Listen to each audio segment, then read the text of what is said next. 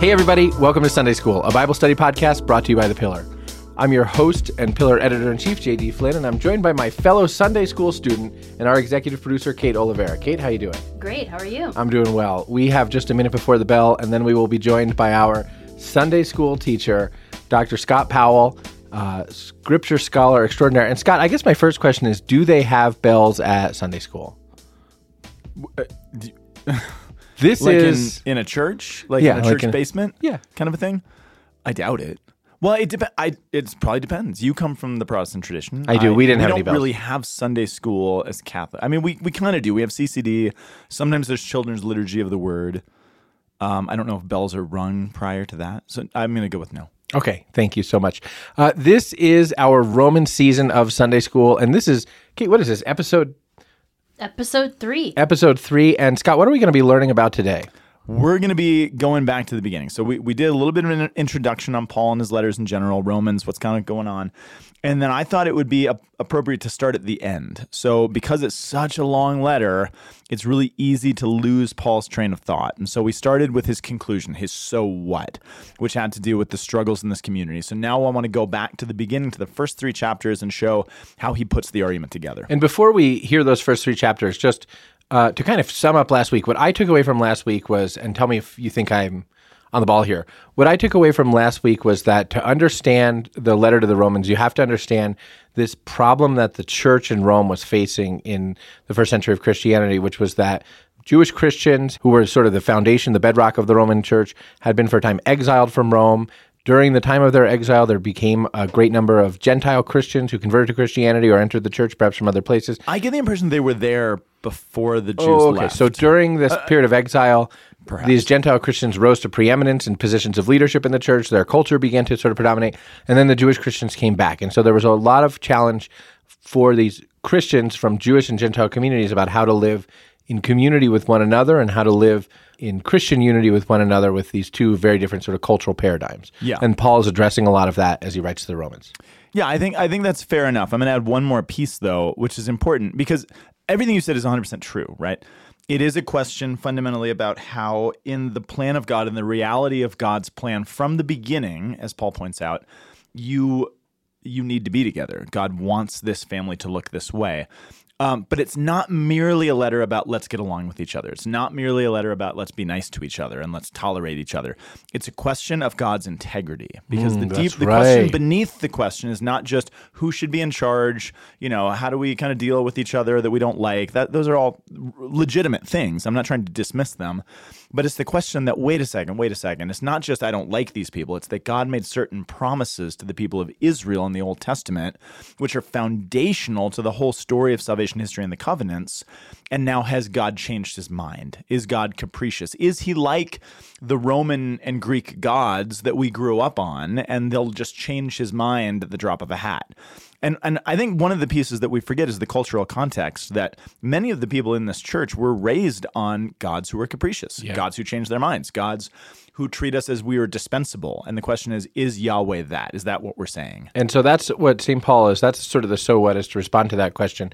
And so we're going to jump in at the beginning here. So what are we going to hear from the Pillar's own Dr. Ed Condon from the Sacred Scripture? The good doctor is going to read chapters 1 through 3 of Romans. All right, fantastic. And as always, if you want to skip the readings, you can jump ahead to the 1450 mark in this episode. That's 1450. Here's Ed with chapters 1 through 3. Paul, a servant of Christ Jesus, called to be an apostle, set apart for the gospel of God, which he promised beforehand through his prophets in the Holy Scriptures concerning his Son, who was descended from David according to the flesh, and was declared to be the Son of God in power, according to the Spirit of holiness by his resurrection from the dead, Jesus Christ our Lord, through whom we have received grace and apostleship to bring about the obedience of faith for the sake of his name among all the nations, including you who are called to belong to Jesus Christ. To all those in Rome who are loved by God and called to be saints, grace to you and peace from God our Father and the Lord Jesus Christ. First, I thank my God through Jesus Christ for all of you, because your faith is proclaimed in all the world. For God is my witness, whom I serve with my spirit in the gospel of his Son, that without ceasing I mention you always in my prayers, asking that somehow, by God's will, I may now at last succeed in coming to you. For I long to see you, that I may impart to you some spiritual gift to strengthen you, that is, that we may be mutually encouraged by each other's faith, both yours and mine. I do not want you to be unaware, brothers, that I have often intended to come to you, but thus far have been prevented, in order that I may reap some harvest among you, as well as among the rest of the Gentiles. I am under obligation both to Greeks and to barbarians, both to the wise and the foolish. So I am eager to preach the gospel to you also, who are in Rome. For I am not ashamed of the gospel, for it is the power of God for salvation to everyone who believes, to the Jew first and also to the Greek. For in it the righteousness of God is revealed, from faith for faith, as it is written, the righteous shall live by faith. For the wrath of God is revealed from heaven against all ungodliness and unrighteousness of men, who by their unrighteousness suppress the truth. For what can be known about God is plain to them, because God has shown it to them. For his invisible attributes, namely his eternal power and divine nature, have been clearly perceived ever since the creation of the world, in the things that have been made. So they are without excuse. For although they knew God, they did not honor him as God or give thanks to him, but they became futile in their thinking, and their foolish hearts were darkened. Claiming to be wise, they became fools, and exchanged the glory of the immortal God for images resembling mortal man and birds and animals and creeping things.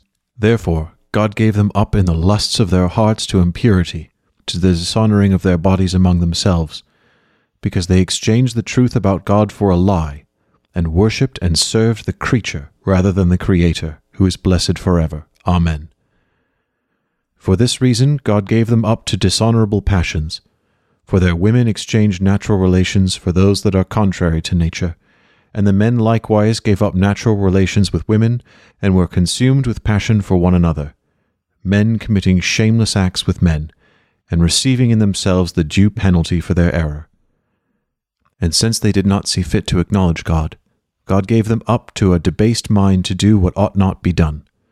They were filled with all manner of unrighteousness, evil, covetousness, malice. They are full of envy, murder, strife, deceit, maliciousness. They are gossips, slanderers, haters of God, insolent, haughty, boastful, inventors of evil, disobedient to parents, foolish, faithless, heartless, ruthless. Though they know God's righteous decree that those who practice such things deserve to die, they not only do them, but give approval to those who practice them. Therefore you have no excuse, O man, every one of you who judges. For in passing judgment on another you condemn yourself, because you, the judge, practice the very same things. We know that the judgment of God rightly falls on those who practice such things. Do you suppose, O man, you who judge those who practice such things and yet do them yourself, that you will escape the judgment of God? Or do you presume on the riches of his kindness and forbearance and patience, not knowing that God's kindness is meant to lead you to repentance? But because of your hard and impenitent heart, you are storing up wrath for yourself on the day of wrath, when God's righteous judgment will be revealed. He will render to each one according to his works. To those who by patience in well-doing seek for glory and honor and immortality, he will give eternal life. But for those who are self-seeking and do not obey the truth, but obey unrighteousness, there will be wrath and fury.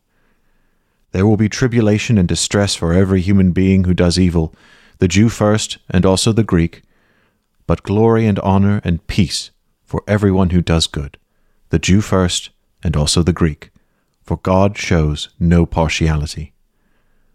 For all who have sinned without the law will also perish without the law, and all who have sinned under the law will be judged by the law.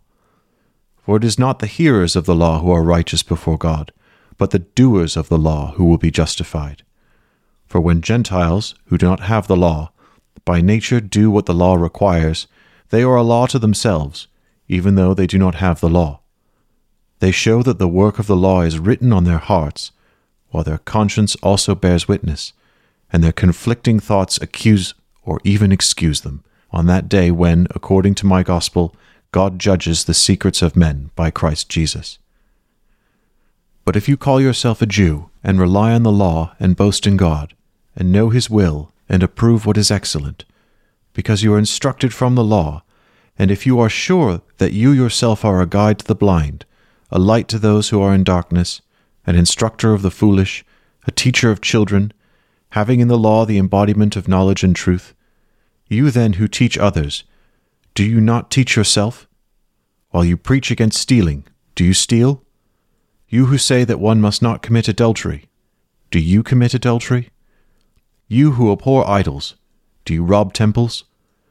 You who boast in the law, dishonor God by breaking the law. For as it is written, the name of God is blasphemed among the Gentiles because of you.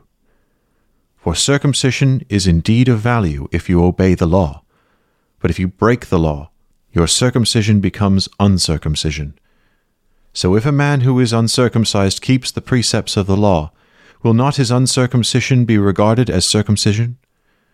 Then he who is physically uncircumcised but keeps the law will condemn you who have the written code and circumcision but break the law. For no one is a Jew who is merely one outwardly, nor is circumcision outward and physical. But a Jew is one inwardly, and circumcision is a matter of the heart, by the Spirit, not by the letter. His praise is not from man, but from God. Then what advantage has the Jew? Or what is the value of circumcision? Much in every way. To begin with, the Jews were entrusted with the oracles of God. What if some were unfaithful? Does their faithlessness nullify the faithfulness of God? By no means. Let God be true, though every one were a liar, as it is written, that you may be justified in your words and prevail when you are judged. But if our unrighteousness serves to show the righteousness of God, what shall we say? That God is unrighteous to inflict wrath on us? I speak in a human way. By no means. For then how could God judge the world? But if through my lie God's truth abounds to his glory, why am I still being condemned as a sinner? And why not do evil, that good may come, as some people slanderously charge us with saying? Their condemnation is just. What then? Are we Jews any better off? No, not at all. For we have already charged that all, both Jews and Greeks, are under sin, as it is written, none is righteous, no, not one. No one understands, no one seeks God. All have turned aside, together they have become worthless. No one does good, not even one. Their throat is an open grave, they use their tongues to deceive. The venom of asps is under their lips, their mouth is full of curses and bitterness. Their feet are swift to shed blood. In their paths are ruin and misery, and the way of peace they have not known.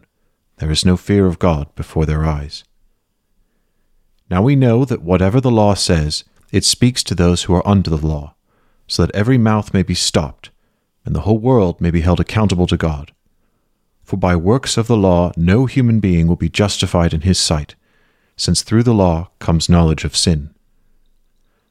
But now the righteousness of God has been manifested apart from the law, and the prophets bear witness to it, the righteousness of God, and through faith in Jesus Christ for all who believe. For there is no distinction, for all have sinned and fall short of the glory of God, and are justified by his grace as a gift, through the redemption that is in Christ Jesus, whom God put forward as a propitiation by his blood, to be received by faith. This was to show God's righteousness, because in his divine forbearance he has passed over former sins. It was to show his righteousness at the present time, so that he might be just and the justifier of the one who has faith in Jesus. Then what becomes of our boasting? It is excluded. By what kind of law? By a law of works? No, but by the law of faith. For we hold that one is justified by faith, apart from works of the law. Or is God the God of Jews only? Is he not the God of the Gentiles also? Yes, of Gentiles also, since God is one, who will justify the circumcised by faith and the uncircumcised through faith. Do we then overthrow the law by this faith? By no means. On the contrary, we uphold the law.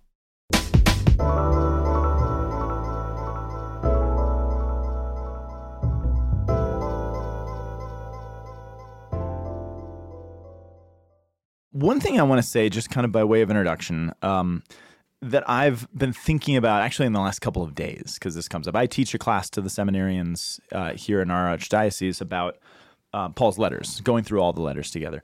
And one of the things that we've talked about this on the previous episodes about how by their nature these are letters, right? This isn't a theological treatise. This isn't a theology textbook that has been kind of dropped into our laps. It's an epistolatory conveyance, if you will. It's an epistle, which is a very To say a cumbersome letter. way of saying a letter. Yeah. But what that means is that Catholic theology is embedded in the messiness of human experience and parish life, which is really, that's how the Holy Spirit chose to do it. It's not efficient. It's not kind of a quick crash course. It's messy. And again, that's not an accident. That's how the Holy Spirit designed it, because he wants us to do the work of understanding who the church is, not just what are these words, which is a very, the way that our most Christians in our culture, in our country have been formed comes from Protestantism, which, I'm not down on the Protestants. I mean, they did a lot for me, quite frankly. I came to know Jesus in the Protestant church. But it reduces the study of Scripture to words on a page rather than community experience. And maybe not consciously, but that is a feature. The thing that's interesting about letters in the ancient world, we've got a lot of examples. Cicero is probably the most verbose of all the letter writers from antiquity. The longest letter we have, and I don't have it in front of me, but the longest letter that we have from the ancient world doesn't come anywhere close to the length of Romans. Romans is double, if not triple, the length of the longest of the letters in the ancient world, because letter writing was a really cumbersome thing. The materials were expensive to get the papyrus, to glue it together, to get someone who knew penmanship, the ink, the pen. Like, you can't just go to Office Depot and get the materials. Somebody did. I was reading a book really recently, and they were doing kind of a cost analysis of how much scribes were paid and how much materials cost. And they said to write a book like Romans would have cost Paul somewhere in the realm of $3,000 if you translate it. Wow. Which is nice. No, it's true. That was the right response. I mean, I don't know when the last time you guys wrote a letter was. I don't write physical paper letters very often. I just don't. I wrote one to you at the beginning of the podcast. I try to series. write one love letter to my wife each week and put it and mail it to her. No, you don't. I try. I have not been consistently successful in the 17 years of our marriage, but it is an intention of mine. Okay, so JD writes a letter at once. I've done it. You have written a letter, but it's not just not something I do all that often. We talk about shooting off emails or sending texts, right? Which are sloppy, and I've got teenagers in my house, and the way that teenagers text is just mind. It's very frustrating for someone who cares about language. So. But to realize that this process is nothing like that. Every word counts. Every word matters. Every word has a huge cost behind it. So you're not shooting off anything. Right. There's conventions and there's structure and there's a way that it's done. You would hire a scribe. Sometimes Paul even mentions a whole team of scribes that are participating in doing this. There's a famous Rembrandt painting of Paul sitting in like his study kind of crafting a letter, which is almost certainly not what it would have looked like. Usually he's either in prison or he's at somebody's house on a couch, in the midst of a whole bunch of people and disciples with some trained scribes, and they're kind of crafting this together. So in a certain sense, it's kind of beautiful because these letters are coming from Team Paul. Yeah, that's really And he always says it's not normal in ancient letters to have a whole bunch of different authors writing it. Say Paul plus Timothy plus Silvanus plus whoever else. That's not common. Sometimes you would mention family members, but Paul always, except with the exception of Romans, he mentions people who are kind of there in his team, which is how you would treat family. So even the letters themselves and the way that they're coming says something about the ecclesiology of Paul, that this is a family that this is coming from. That's super interesting. But here's the other thing that I was thinking about this week. The way that they would usually be conveyed. So Rome had an incredible postal system. The Roman Empire, they had their roads and their ports and everything else. But the Roman postal system was reserved exclusively for government officials and military officials. So normal people couldn't send a letter through the Roman military or through the Roman post office. So if you wanted to write a letter to somebody, like your grandma or your friend or a church community in Rome, you had to either find someone who was going there anyway or hire someone to go do it on your own expense. So it seems that oftentimes... Was there like a private, like a kind of a UPS that emerged, like with shipping merchants and stuff where they take mail? There was a guild of scribes. So scribes were a guild. That was a community of people that had, it was like a labor union, sort of. they would often be the ones who delivered the letters. Oh, so it was like part of the couriers. guild. They were kind of like couriers as well. So I bet for at least a lot of Paul's letters, the scribes themselves are the ones delivering it. Is that in the $3,000? Probably. Okay. I'm not sure. I think so, based on, again, this guy's particular kind of assessment. But it's convenient because then the person who's delivering it also knows something about Paul's thought, because they helped him kind of craft this, and they went back and forth on things. And the community could ask him questions. But the way that these letters are being received, which, again, I think we talked about this, they're being read after Mass. Yeah. So most of us have some experience or another with Paul's letters. We have a long, sometimes good, sometimes neutral history in the Christian church of cherry picking a lot of Paul's. And I bet a lot of you could, our listeners and you guys could quote kind of, a line or two here or there, or a passage from Paul. And we do that, and that's fine. But I was telling my seminarians, I was challenging them as we go through Paul's letters, sit down with each letter we read, and Romans is the most cumbersome. Read it all in one sitting. Yeah. And this is 16 chapters, which actually takes a little bit of time. But the experience of hearing the letter in one sitting is a totally different experience than I'd ever had before. It changed the way that I heard this. Because all of a sudden, then you hear consistently the voice that's kind of going through beginning to end. But most of us don't read it this way. Even in the liturgy, that's not how we do it. We're given like bits and pieces, which is fine. But the experience, and I actually told my seminarians, read it to each other, because that would be the experience of the first listeners. Right. That would They be a heard it, cool listened. thing for pastors who are listening Yeah. to this, or DREs, or people who work in a parish. That would be a really cool thing to do as a devotion in the parish, like expose the Blessed Sacrament and then just read a whole letter of Scripture. I'd be all about that. Yeah. Yeah. Yeah, I think that would be beautiful, because too. again, that's the most true to the original experience. And like I said, the first time I did it, it changed the way I read it. It sounded different all of a sudden. What language did you do it in? Jeez, JD. I did it in English. Okay. Oh, jeez. Yes, in English. Wasn't quite accurate. No, it's but- cool. Yeah, you're right. Yeah, I can do it in Greek next time. So anyway, The letter to the Romans was written in, because Koine Greek was the lingua franca of the era. Yeah, exactly. Okay. Yeah, exactly right. So anyway, so all that is just to say this is there is a particular home for this, and I encourage you guys listening to try that. So all that is to say, we talked last week about the circumstances. You gave a good little summary. So we're dealing with the question now about the integrity of God. Can God be trusted? And what do I do with that guy? Can who I God don't be like? trusted because, just really quick, 30,000 foot. Can God be trusted because? Because in my experience, my people are the chosen people of God. And if this church is the fruit of Israel, if this is Israel, then why are the chosen people not leading the church? Because that is appropriate. Has God valid forgotten question. about us? How come so many of us have rejected the Messiah? Why is our bloodline? Why is so many of the chosen people of God? If we are chosen, if that's real, where are we? Where are the rest of us? Where's the rest of the family? Why do we feel cast out? Why do we feel exiled? And even those who are here, why Like are we double cast to the exiled. back of the church? Yeah. Yeah. So that's the question. Okay. And so I always give my students a list of some key terms, kind of a glossary, which I'm not going to go through. But there are a couple terms that we will come across that most of us have heard before, but sometimes we have the wrong understanding of what they mean. So one of the things that Paul's going to lean on is this idea of the righteousness of God. Diatheke theo, I think is the Greek there.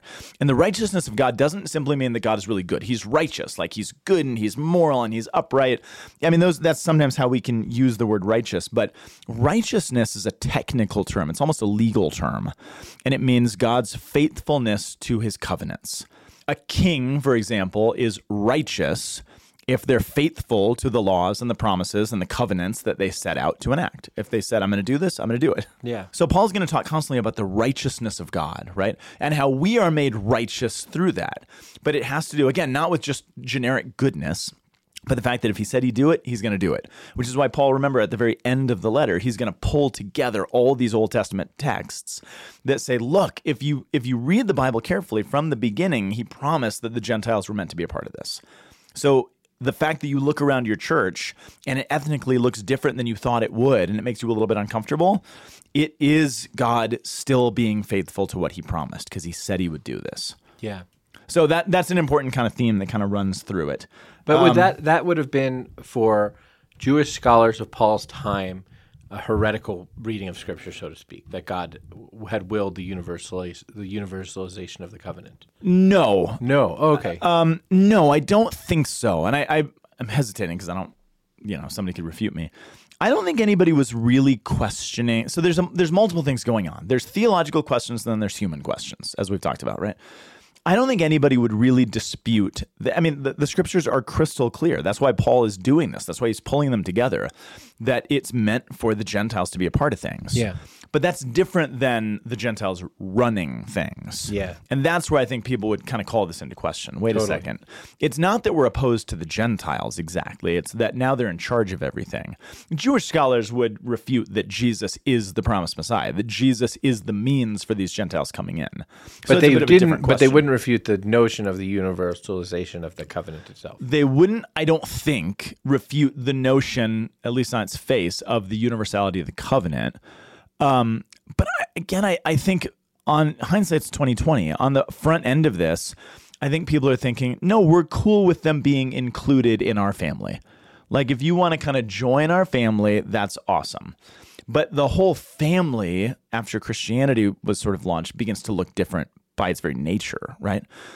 Which leads to the messiness of just human relationships. Because, yes, theoretically, we're cool with those people being here, but we don't really like them. And maybe they could have their own church down the street. We're not opposed to that. Maybe they could have their own mass kind of over there. Like, that would be fine with us.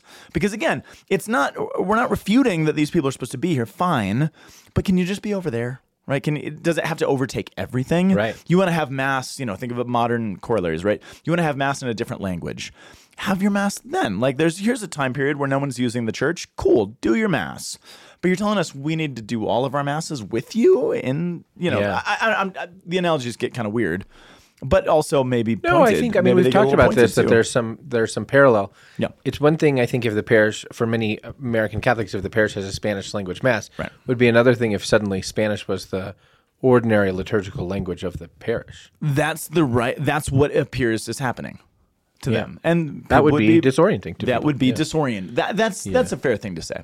That's safe enough to say. So there's there's a theological question, but then there's also the very human question of like, that's disorienting and uncomfortable. Okay, so as we go back to the beginning, chapters 1 through 11, so kind of the heart of the letter, is going to be aimed at helping Jew and Gentile both see that in the reality of God's family, not only ought they be together, but they have to be together. Because again, it's a question of God's integrity.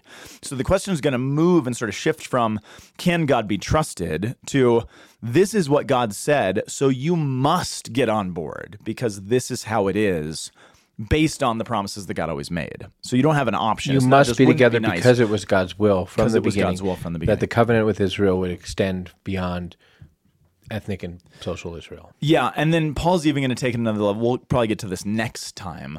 But he makes some arguments, again, based on the Old Testament about younger sons versus older sons. And then even if you go back through the covenants in the Old Testament, even to Genesis, there's often times when the younger brother might get the blessing over the older brother. And a younger son might have authority over his older brothers. Look at Joseph. Look at Jacob and Esau. Right? There's examples of that. And Paul's going to say, this is not unprecedented. I know it's a little bit uncomfortable, but you know what? God's done this before.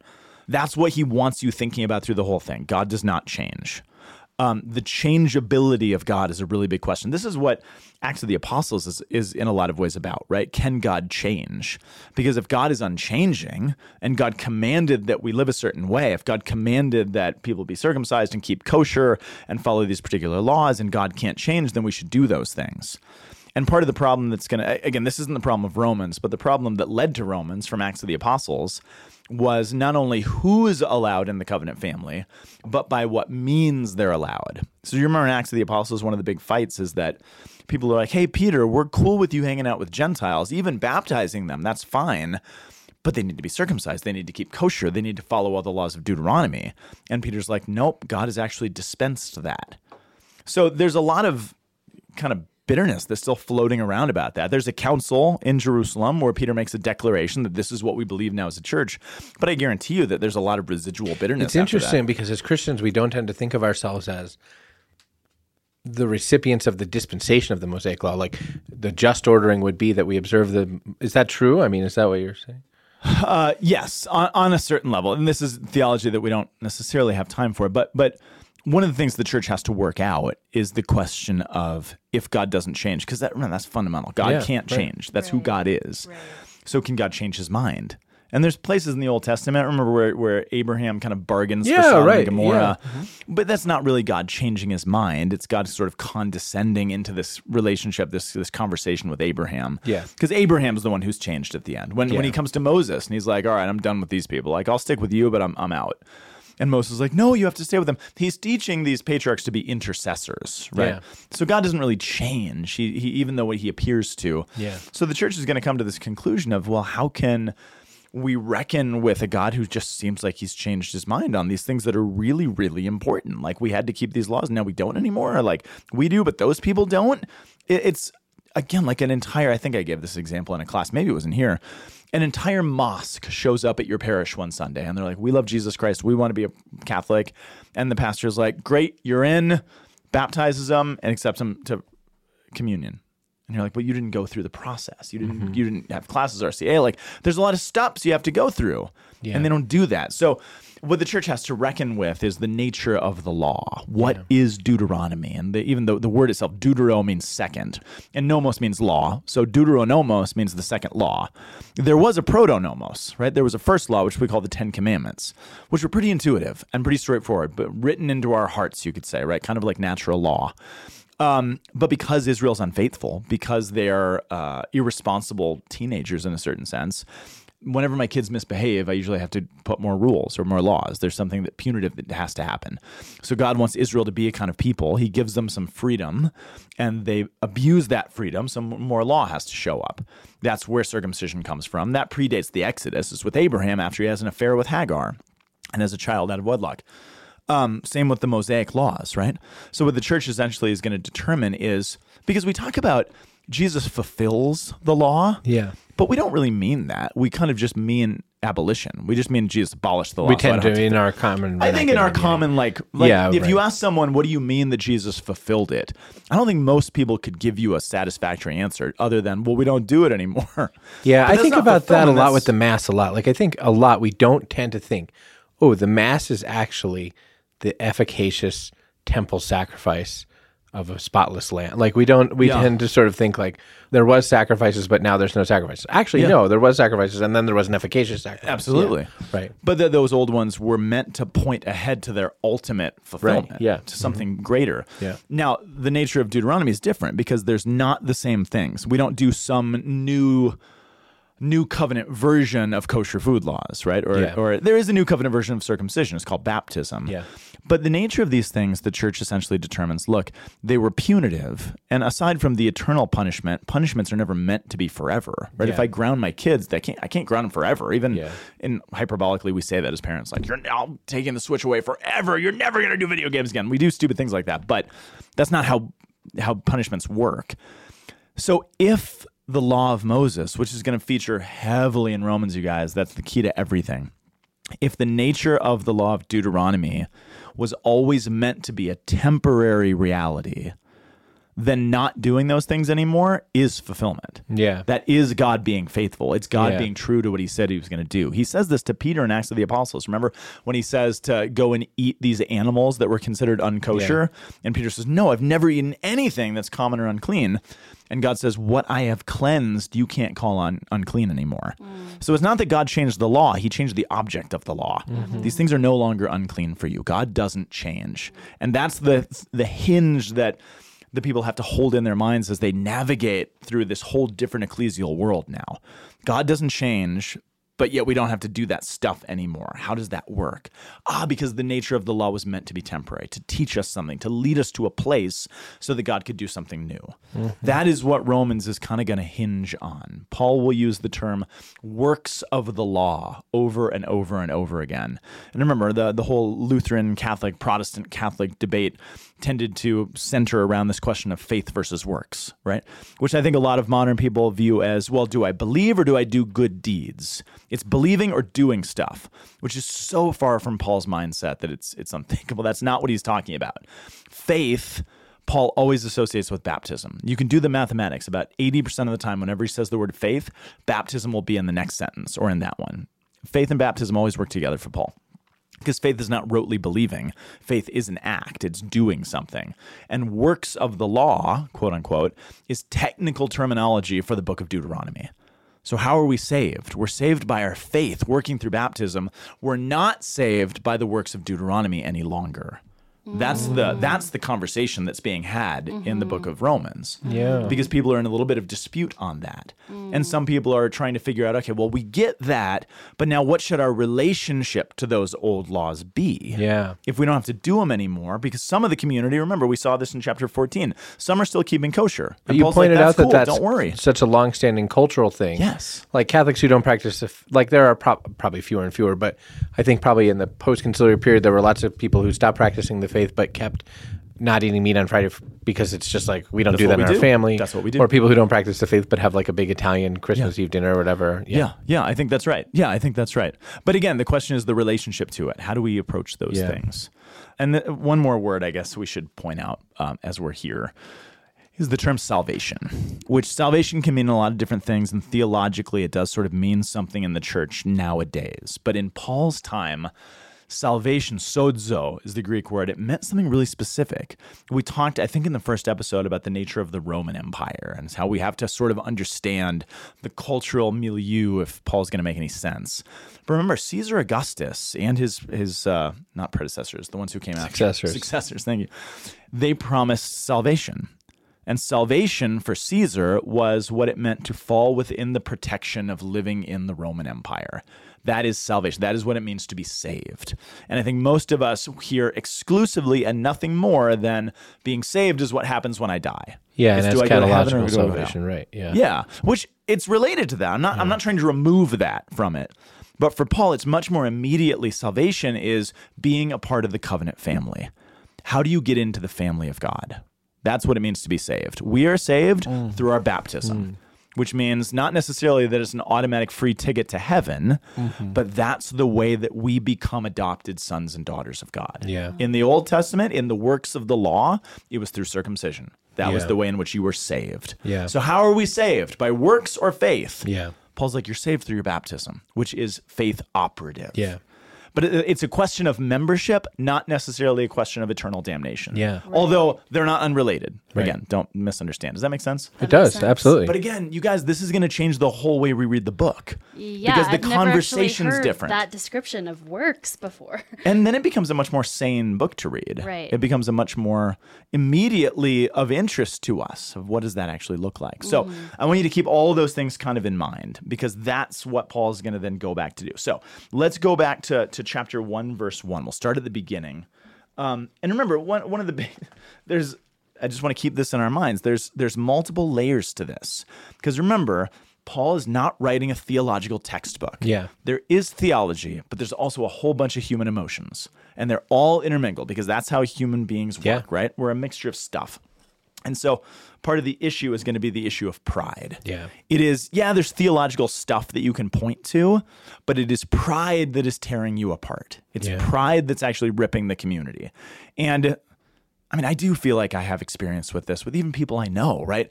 There is a hurt. Someone's been hurt by the church. Someone feels that they've been let down or disappointed or hurt, either perceived or actually.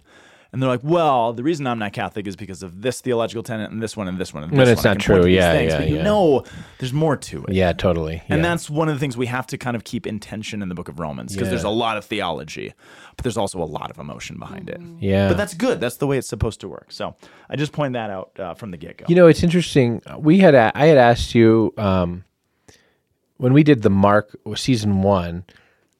One of the things that I had asked you about, and we sort of talked about a lot, was whether or not the priests of Israel had a pastoral care function. And what did I say? I don't remember exactly what you said. I think you said no, that rabbis had that kind of thing.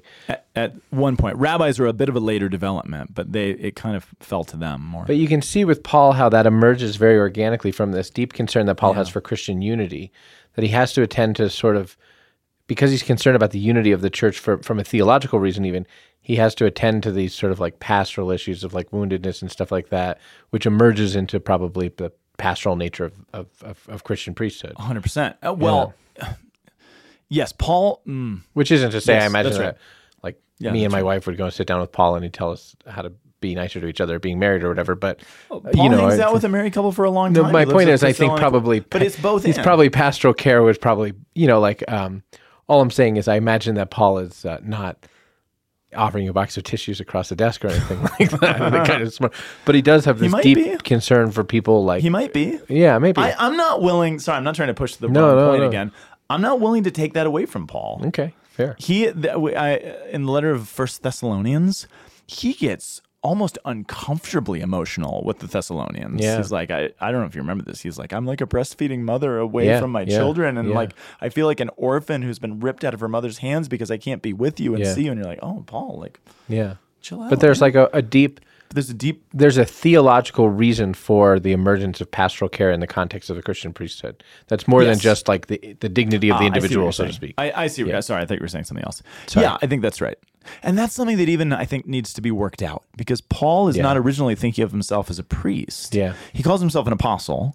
Yeah. He does have an authority, but the pastoral care thing kind of arises organically. It actually Out seems of much the high closer priesthood of to his, Jesus. Yeah, right. But it seems much closer to his perception of himself as a missionary and community attendant. Yeah. Attendant to the unity of these communities. All right, so Paul, a servant of Christ Jesus, literally a slave, a doulos of Christ Jesus, called to be an apostle, set apart for the gospel of God, which he promised beforehand through his prophets in the Holy Scriptures, the gospel concerning his Son, who is descended from David according to the flesh and designated Son of God in power, according to the Spirit of holiness, by his resurrection from the dead, comma. I'm pausing here because this is an extraordinarily long sentence. Yeah. Yeah. And Paul's going on. Again, I mentioned that Paul's letters are the longest we have in all of antiquity. Yeah. It's because of stuff like this. Usually in a traditional letter, you would say, Paul, to grandma. Yeah. I'm thankful, that you sent me a sweater last year. Like, that's your opening to the letter. Paul almost never just says, hey, Paul, an apostle, writing to the church in blah, blah, blah. Sometimes, but usually there's long descriptors of Paul, which does not normally happen. It's unique in the ancient world. So he's giving this long descriptor. Paul's got a lot of emotion behind him. Paul, remember, has not been to Rome yet. He's not been to this community. He's going to say it later on in this chapter that he really wants to go there. But he calls himself an apostle here, which I just want to say a quick word about that. Remember, the apostles are a big deal. Sometimes the tradition uses the term apostle a little bit loosely. Remember, Mary Magdalene is called the apostle to the apostles. But certainly in the Gospels, it's very specific. They are the 12 appointed by Jesus who represent the 12 tribes of Israel. What Paul sees, or what Paul seems to see going on, because 12 is not an arbitrary number. Nope. He's literally It's a magic reforming Israel, which makes Paul the 13th. But the whole nature of what Paul's going to do and demonstrate is that Israel is bigger than we thought it was. Israel is not merely the 12 tribes of antiquity. Israel is the 12 tribes plus all of the Gentiles who God has desired from the beginning of the story to draw into the family of Israel. And it's a good reminder that the church is not, I don't like the term a new Israel. We're a new Israel and there's an old Israel. We're just Israel. Israel is Israel. We are just the continuation of it, and we've been grafted onto the tree, as Paul's going to use a metaphor later, or adopted into the family, whatever metaphor you want to use. Israel is Israel. There's a dangerous, I think it was called a heresy formerly, the idea of replacement theology. Have you heard that before? Yeah. Oh, yeah, you mentioned that. Which is terrible. Yeah. Oh, we've talked about it. Okay. God did not replace, Old Testament Israel with a new group. Israel is Israel. This is why there's no license historically for the church to have ever been anti-Semitic, because we're the same family. Right. And so again, Paul's going to be harsh on his fellow kinspeople, but it's not an anti-Semitism. It's just that we're a big, messy family, like it or not. So Paul's an apostle. He sees himself in that role because there's another tribe that he is specifically called to minister to. Set apart for the gospel of God. I make a big deal in my classes. We talked about this in the first season, that there's an Old Testament definition of gospel. Yeah. Gospel is not a New Testament word. It was originally in the book of Isaiah and elsewhere. Caesar Augustus talked about his birth being an evangelion, a good news. Yeah. But the story for Israel was that it felt like God had abandoned us. Remember, this is the story of the Old Testament. God is gone. He's left the temple. We're suffering all these things. God abandoned us. And Isaiah says, hey, guess what? The good news is that God is coming back. And if you want to know where to find him, you can look to the wilderness. There's going to be a voice crying out, and he's going to travel in Hodos, a road from the wilderness of the Jordan to Jerusalem, where he will become king and defeat all of our enemies. That is the gospel in a nutshell. I think, again, most Catholics, if you ask them, what does the gospel mean? We'd struggle to give you a precise answer, an articulate answer. It's Jesus. But it's that it seemed like God had abandoned his people. He came back to us in the flesh. He showed up in the wilderness in a physical, actual, geographic, real location.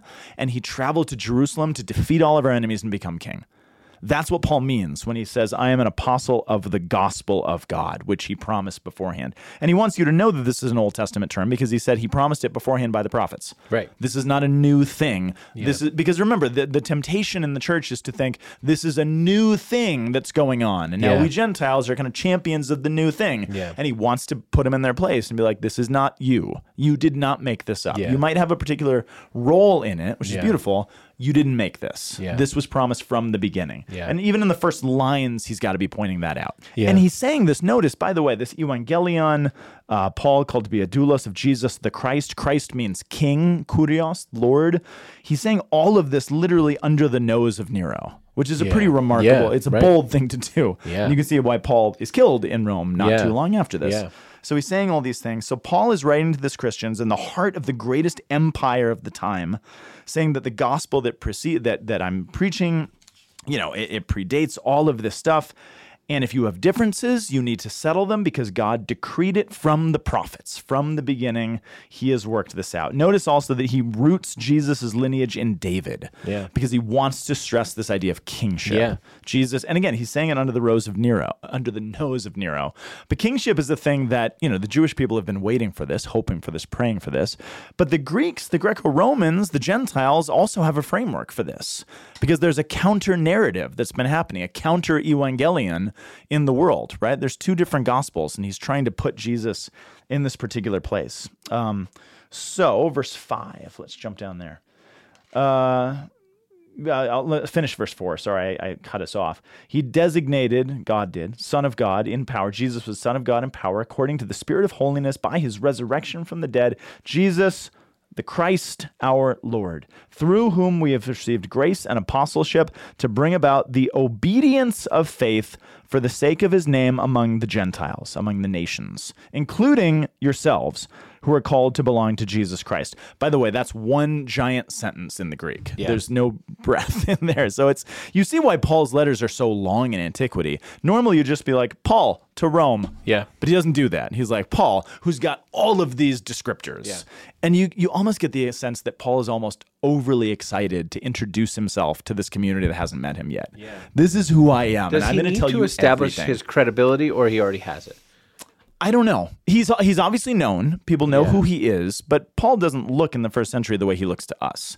Paul's not understood to be the greatest theologian of the time. Paul is the guy, the persecutor, terrorist, killer, who is kind of making everybody mad and has made enemies on every single realm.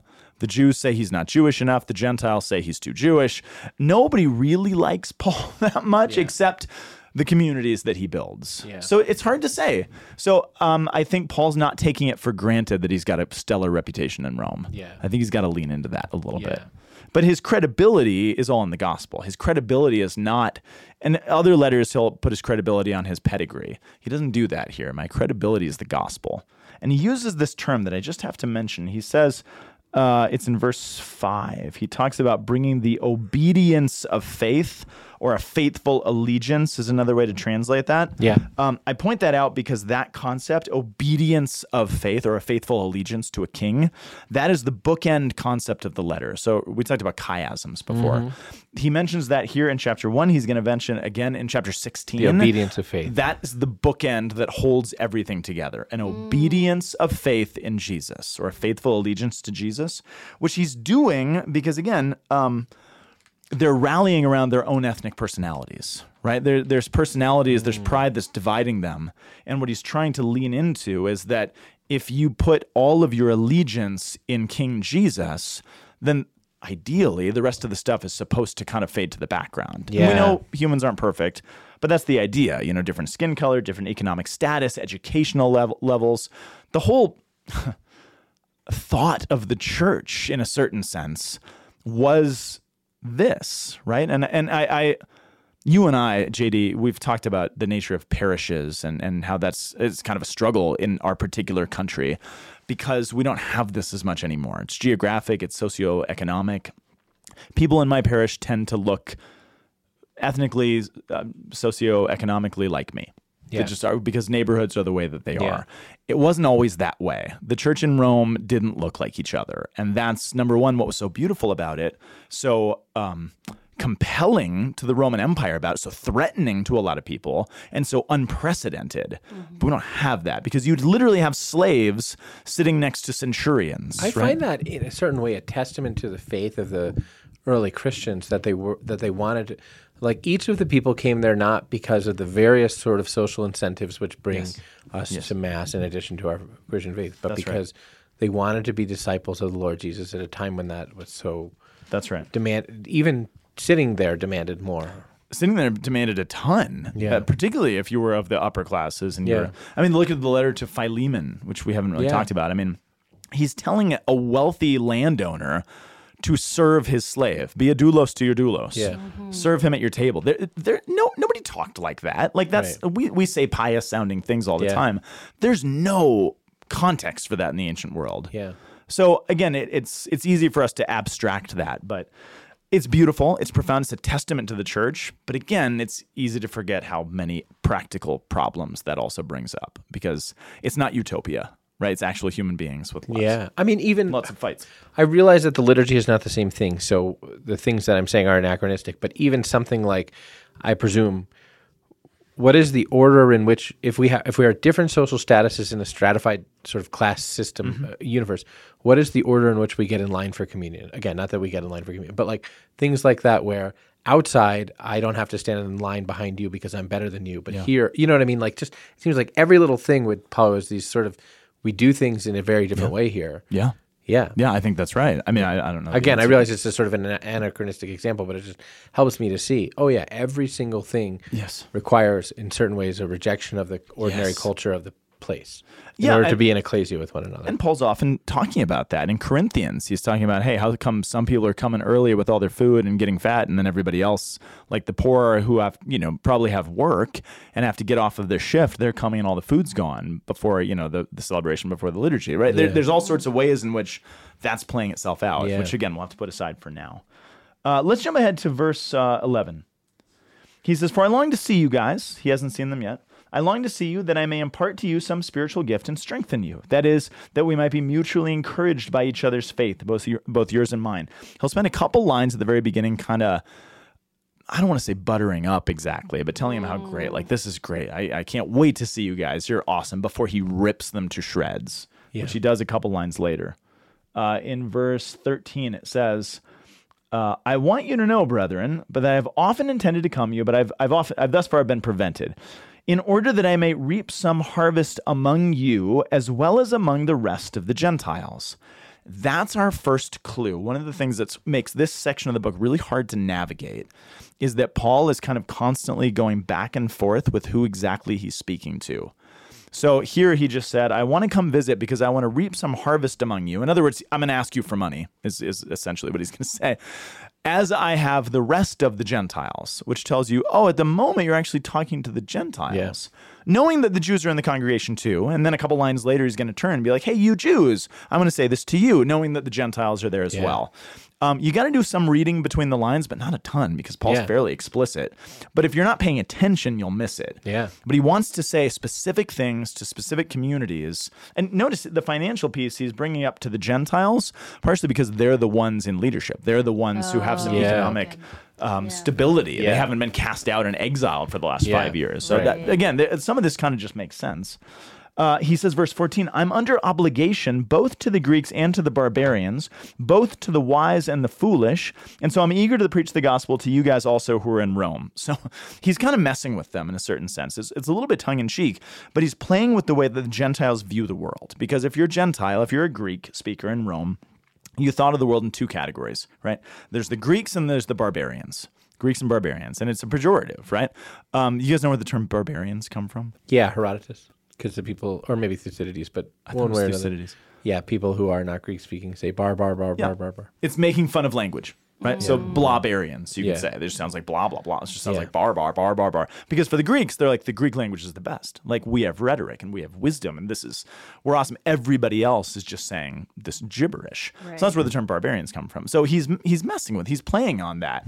He's like, I want to come speak to you Greeks and the rest of the barbarians too, because I actually love them as well. The Jews would be kind of considered barbarians, right? They're crass and they're uneducated and inarticulate. But then he jumps down, verse 16. He says, "For I'm not ashamed of the gospel, you guys. It is the power of God for salvation to everyone who has faith." And again, I would argue that for Paul, that means baptism. It's not just rote belief. And I think Paul would be offended that we thought it was. He's Are like, there I've never some said people that. there who are ashamed of the gospel? Who's that versus? I think they're ashamed of each other. Oh, okay. I think that's more to the point. Oh, I want to come and hang out with all of you because I'm not ashamed of the gospel. So Because if you don't want to understand hang out what with the each gospel, other, for Paul, the gospel is the inclusion of the Gentiles into so this. if you don't want to hang out with each other, you must be ashamed of the gospel. Exactly. That's what he's getting. That's exactly. I think that's what he's saying, which again, that makes more sense to me. Why? Because the gospel is the power of God for salvation to everyone who has faith, to the Jew first and also to the Greek. So now he's going to kind Putting of it out turn there, a little bit. yeah. And he's playing on the Greek, the Jewish way of viewing the world, right? For the Jew, there's two kinds of people. You're either Jewish or you're Gentile. Yeah. You're everybody else. Greeks and barbarians, Jews and Gentiles. Yeah. It's kind of the same mindset. yeah. And again, he's trying to level the playing field in a certain sense. Verse 17, he says, "For in it, in what? The gospel. If there is a thesis statement in the book, it's this. It's these two lines, right? For I'm not ashamed of the gospel. It's the power of God for salvation to everyone who has faith," i.e. baptism, I think. First to the Jew, because even chronologically, it came to the Jews first. That's just a fact of the matter, he's going to say. And then to the Greek, "For in it the righteousness of God is revealed through faith for faith. For it is written, he who through faith is righteous shall live." Habakkuk. Martin Luther makes a big deal about that one. But I want to focus on that term, the righteousness of God, because we already talked about that. What does Paul mean when he says... Hang on. I want to make sure I caught it. You said there are two thesis statements there. Before you dive into it, I just said tell them to me these two again. verses. Okay, not are ashamed of the essentially the gospel. thesis So statement. bullet point them for me. One, not ashamed of the gospel. The gospel's for everyone, Jew and Greek. That's his personal testimony. I'm not ashamed of the gospel. Why? Because in the gospel is the power of salvation, in other words, being brought into the family of God, to everyone who has faith, i.e. has been baptized. To the Jew first and also to the Greek. Why? Because in the gospel, the righteousness of God is revealed. God's righteousness is revealed. And what in does the he good mean by news. righteousness of God? His That trustworthiness. God keeps, Right. Yeah. he does what he says. That God does what he Yeah. says. And that's what's in dispute. And in doing what he says, the gospel is the power of salvation coming into the family, first for the Jews and then for the Greeks, which again is a sore subject.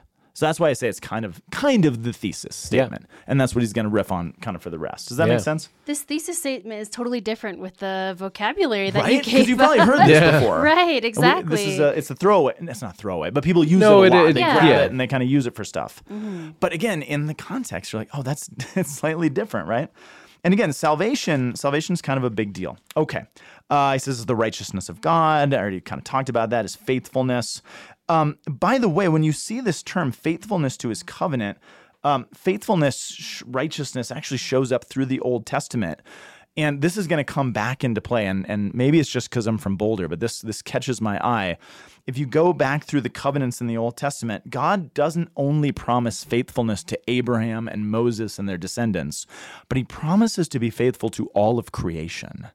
There's a covenant that he makes after the flood. There's a covenant he makes when he creates all that is. The idea of creation being in a 7 is covenant. God has sworn himself not only to you and me and our ancestors, but to all of creation, which is why the church makes a big deal about a new heavens and a new earth. It's why Paul will say at the climax of his central point about Jesus in chapter 8 that all creation is actually groaning out in travail, waiting for the revealing of this stuff.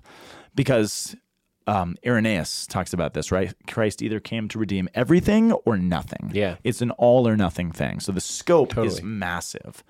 Paul, it's not hyperbole, but Paul thinks big. Yeah. So he's saying this letter is going to show God's faithfulness, not just to you and the children of Abraham, and also the Gentiles who are always on the periphery of this, but to everything that is. Yeah. Which is a beautiful vision. All right, so the heart of the letter, and again, because it's such a long letter, it's easy to forget where Paul started, which is why I'm going to start at the end.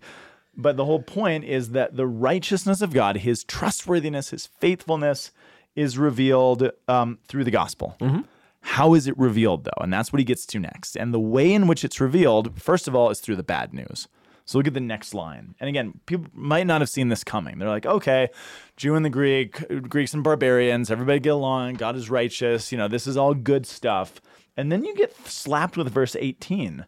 For the wrath of God is revealed from heaven against all ungodliness and wickedness of men who by their wickedness suppress the truth. And you're like, just kind of a wait, what now? yeah. But what he's trying to say is one of the ways in which God's faithfulness is revealed is through his wrath. I want to talk about the wrath of God, but I just want to, for the sake of all of our sanity, by the time we get to chapter 3, verse 21, God's going to talk about the good side of it. So he's going to spend about a chapter and a half-ish talking about the bad news. And this is really important for what he's going to do. It's important for two reasons. Number one, Paul sees it as necessary to level the playing field. Because again, there's different groups that are putting themselves over and above each other, and they're both doing it. He's basically saying that all have sinned and fall short of the glory of God. Right, which again, another one of those almost like throwaway lines that gets used for all sorts of things. But he's basically saying that's true of every group. You guys specifically. Again, it's we'll get there in a second. People universalize that in a way that I think is faulty. I'm going to be really careful with what I say. They make it like, oh, it's obvious that, but Paul means is all of you people are sinners. Sin affects everything. So, I mean, I am not of the opinion that, a newborn baby or an unborn baby who dies in utero has necessarily committed with all of the caveats sin. of the Catholic doctrine. Yeah. Everyone inherits original sin. But not all of Christianity actually shares that. Right. So, again, that's why putting it in context. Paul, he's talking about them. You guys are all sinners. One group thinks you're better than the other group thinks you're better than the other. You're not. So he's going to get to the good news in chapter 3, verse 21. And he's going to talk about how God's covenant faithfulness is revealed in Jesus specifically. But you can't fully understand the good news unless you actually felt the bad news, right? Yeah. So Israel has suffered under this for a really long time. They felt the pain of not knowing where God is. Did he abandon us? And so the good news of the gospel that, no, he didn't abandon you. He's here. It's time to, be picked up from the ashes. You feel that. The Gentiles might not feel that as much. They've moved from one kind of mega superpower that they're existing in to another kind of royal allegiance to another king. It's a different reality. Yeah. So Paul's got to nuance this. But first he wants you to get the idea of God's wrath being the vehicle. So again, he says, verse 18, for the wrath of God is revealed from heaven against all ungodliness and wickedness of men who by their wickedness suppress the truth. I want to see if you guys can figure out what I think he might be saying in this next line. So again, put it in context. And this is where we have to kind of put some words in people's mouth or try to read between the lines. I don't want to put words in anybody's mouth, but reading between the lines a little bit. For what can be known about God is plain to them. So the them implies that there's a specific group he's talking to. What can be known about God is plain to them. For ever since the creation of the world, his invisible nature, namely his eternal power and deity, has been clearly perceived in the things that have been made. Therefore, they are without excuse. Which group do you think he's speaking to? Gentile Christians or Jewish Christians right here? God is plain to them, so Jews. No, sorry. Gentiles. So here's why I think it's the Gentiles. It's not necessarily self-evident until you begin to pick it apart. Okay. I think it's the Gentiles, and here's why I think it's the Gentiles. Yeah. What might they be saying? So think of what's happening with the two ethnic communities. The Jews are like, look, we're the covenant people. Again, we're fine that you're here. We're glad to have you. But we're in charge. We're the ones. And we know we're in charge because we've got the whole story. We have the covenants. We have the patriarchs. We have Moses. We have everybody. We have everything. Yeah. You guys, you Gentiles, look at history. You've been off worshiping stone statues and worshiping these gods that are not gods and sacrificing to all these pagan idols and giving honor to things that are not God. Your whole history shows that you guys don't have a clue. So because we're the older brothers and we know what's going on, we should be in charge. Yeah. And I'm putting words in their mouth a little bit, but I wonder if the Gentiles are saying, hey, yes, we worship stone statues. Yes, we've worshiped trees and owls and clouds and everything else, but you guys didn't tell us. If you're so much the covenant people, if you've got all the promises of God and the Torah and the Old Testament and the patriarchs and the prophets, why didn't you share it with the rest of us? It's not our fault that we were worshiping things that weren't God because we didn't know any better. Yeah. And Paul says, BS, you didn't know any better. But that's I don't what know. He's pulling but here. he says they are without excuses, for although they knew God, they didn't honor. You're on verse. That's the verse you're on, right? Yes, that's exactly right. But he must be talking to the people who knew God. I think what he's Yisrael. doing, there's different schools of thought on this. My school of thought, what I believe he's saying, he's leaning on what we might call natural theology, which is that although we believe in divine revelation, we also believe that God reveals himself in whatever way he's going to reveal ever himself since the creation to of the world, everyone. his invisible nature, namely Yes. his eternal power and deity, have been clearly perceived in the things, that have been made. In so creation although they alone. are without excuse, they knew God, but they didn't honor God or give thanks to him. And honor is doxa. They didn't glorify They didn't him. glorify him. And these Israelites over here did glorify God. Well, it's not Take exactly the Israelites comparative. out of it for a second. Yeah, Take the these Israelites people out. knew God. They had. In other words, some- you should have known God. Yeah. Creation alone is enough. The church has always taught creation alone is enough to teach that there is a God and he is good. Do you think Paul had Plato in mind? Like, hey, you guys had I think he could have. like you guys had the gift of Plato, I don't even think it was conscious. I think have- it might have just been in there. and yet you went off and did your sort of pagan stuff when you could have followed at least sort of a Platonic monotheism. Yes. Again, that's putting a lot of words in Paul's mouth, but that actually does that seems to be what he's getting at. That creation alone does reveal certain things. And you can can't know that understand- because your own philosopher named Plato. because your own philosophers taught this. Your own patronage taught this stuff. And I point that out because it's a really important Catholic piece of theology. Because there was a time in my Christian life where, I mean, there's a lot of Christian traditions that teach unless, we tell someone, explicitly about the person of Jesus Christ, they're all going to burn in hell. Right. And that's not exactly how God works. There is still a responsibility of evangelization. We have to share the good. We must. We're compelled to. But God's not going to leave anybody out in the cold. This is the whole story of who's the prostitute in Joshua? Rahab. Yeah, Rahab. that's right. I was just about Who to say says, that. "Look, she takes in the spies because she's like, we heard about your God, Yeah. and we were all moved. Our hearts melted, Yeah. And the church is like, that's the example of faith. That's the Yeah. example of what Paul is talking about. Yeah. That we all can perceive that there's a God and His goodness. Again, we can't parse out the Ten Commandments necessarily, or all the stuff. But you guys, the fact that and we know also in the ancient world, there's a whole bunch of sordid liturgies that went along with the worship of these gods. He's like, you guys can't just be like, well, we didn't know any better, so we did all this stuff. Sacrificing babies and having orgies and Yeah, whatnot. it's not. It's like a teenager, like I didn't know pornography was bad, so I just did. Like, no, there's something that's built into all of us. You're not. You don't have that excuse. Claiming to be wise, which again points That's to the how Greek. you know it's the Greeks. Claiming to be wise like them Greeks. Yes, They that's became fools that's and the gimmick. exchanged the glory of the immortal God for images resembling mortal man or birds or animals or reptiles. Yeah, exactly right. And then verse 24 is the catch with the wrath. Therefore, what is God's wrath? God gave them up to the lusts of their hearts, impurity, dishonoring their bodies.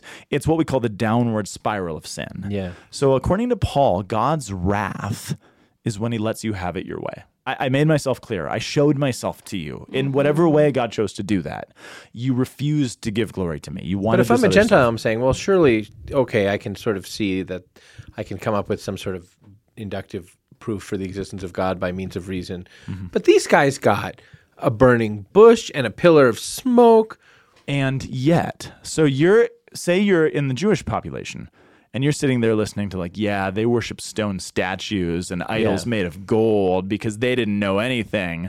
And then Paul's going to be like, and do you guys remember your own history there? You Right. did know. You And did you know. still- And you, because again, what he's trying to do is rip both groups Yeah. down. Right. And not give any license to be over and above the other. Because they're Right. like, hey, we didn't know any better, so we did our best.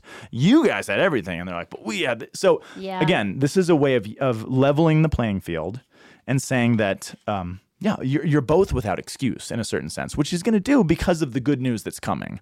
But again, the good news doesn't make any sense if you don't recognize the weight of sin. Yeah. And a big part of what Paul's going to do for, again, the remainder, at least a half of the book, is stress the idea of what sin actually does. Yeah. The danger the destruction sin wreaks over the world and over you and our lives and everything else, because I think there might be a temptation to downplay that in the community. Yeah. So he needs to, it's not just Paul being mean, it's not just Paul the Punisher, it's that he has to show them, if they're going to understand anything about who Jesus is and what their faithful allegiance actually means, you have to understand the weight of sin.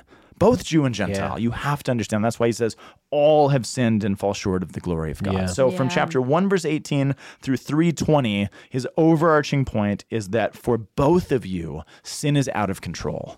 It has wreaked havoc. Whether you like it or not, whether you want to see it or not, whether you don't want to hold it over somebody else's head or not, that's the truth. And God's wrath which you've both experienced in your own way, Jew and Gentile, Yeah. is when he lets you do what you want, when he lets you have your way. God's mercy is when he steps in and stops you.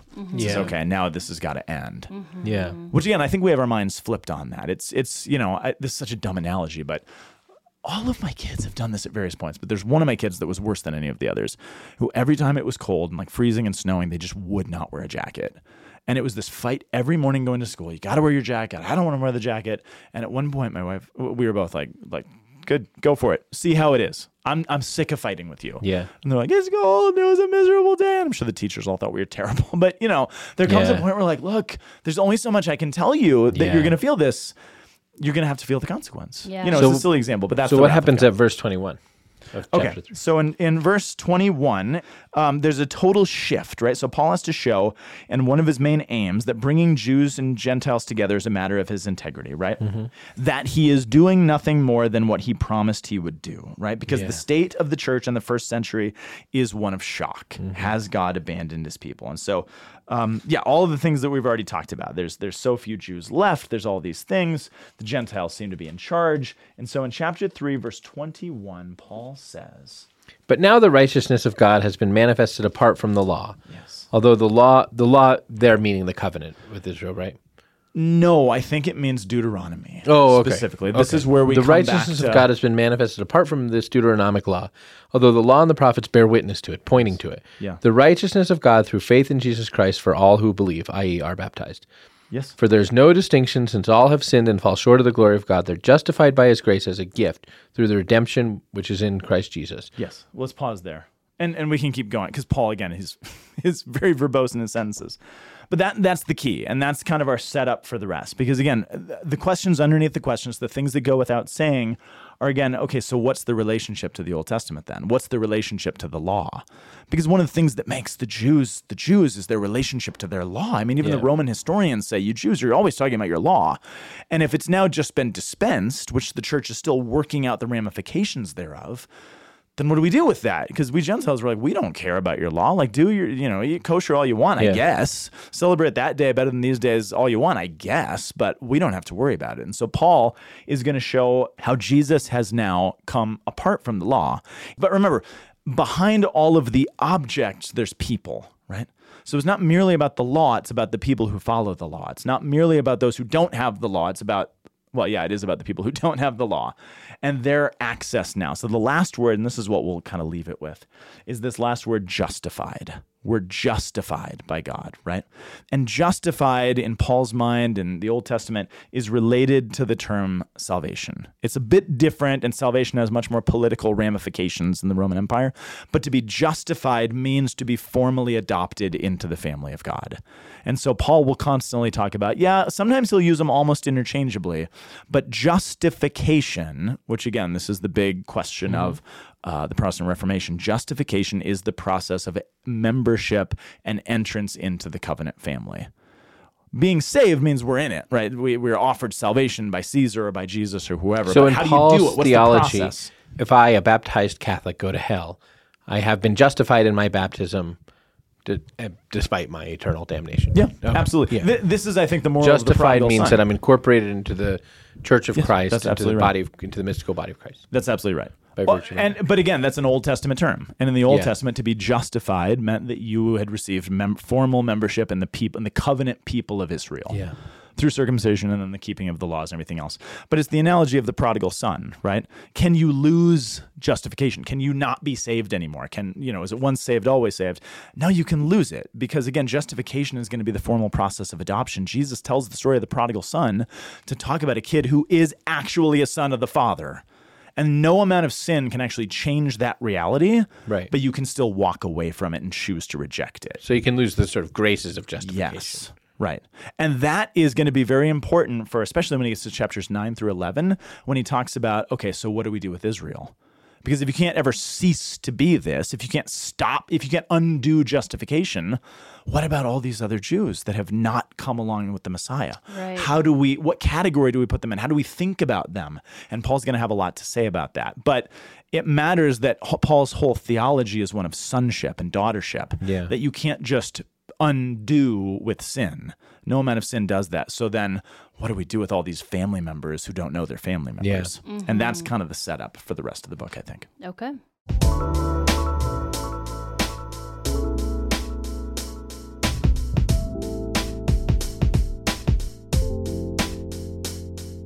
So next week, I want to get into kind of the heart of what we call Paul's Christology. So we're going to talk mainly about chapters 5 through 8, which I've got a cool paradigm I want to share with you guys about sort of how some framework to put those kind of key middle chapters about who is Jesus, what has he done, old Adam, new Adam, sin, redemption, all the kind of Christological theology. What we're diving into next week is the stuff that you wrote your dissertation on, is it not? I did, yeah. My doctoral dissertation is on this. That is super exciting, and thank you for opening the scriptures to us.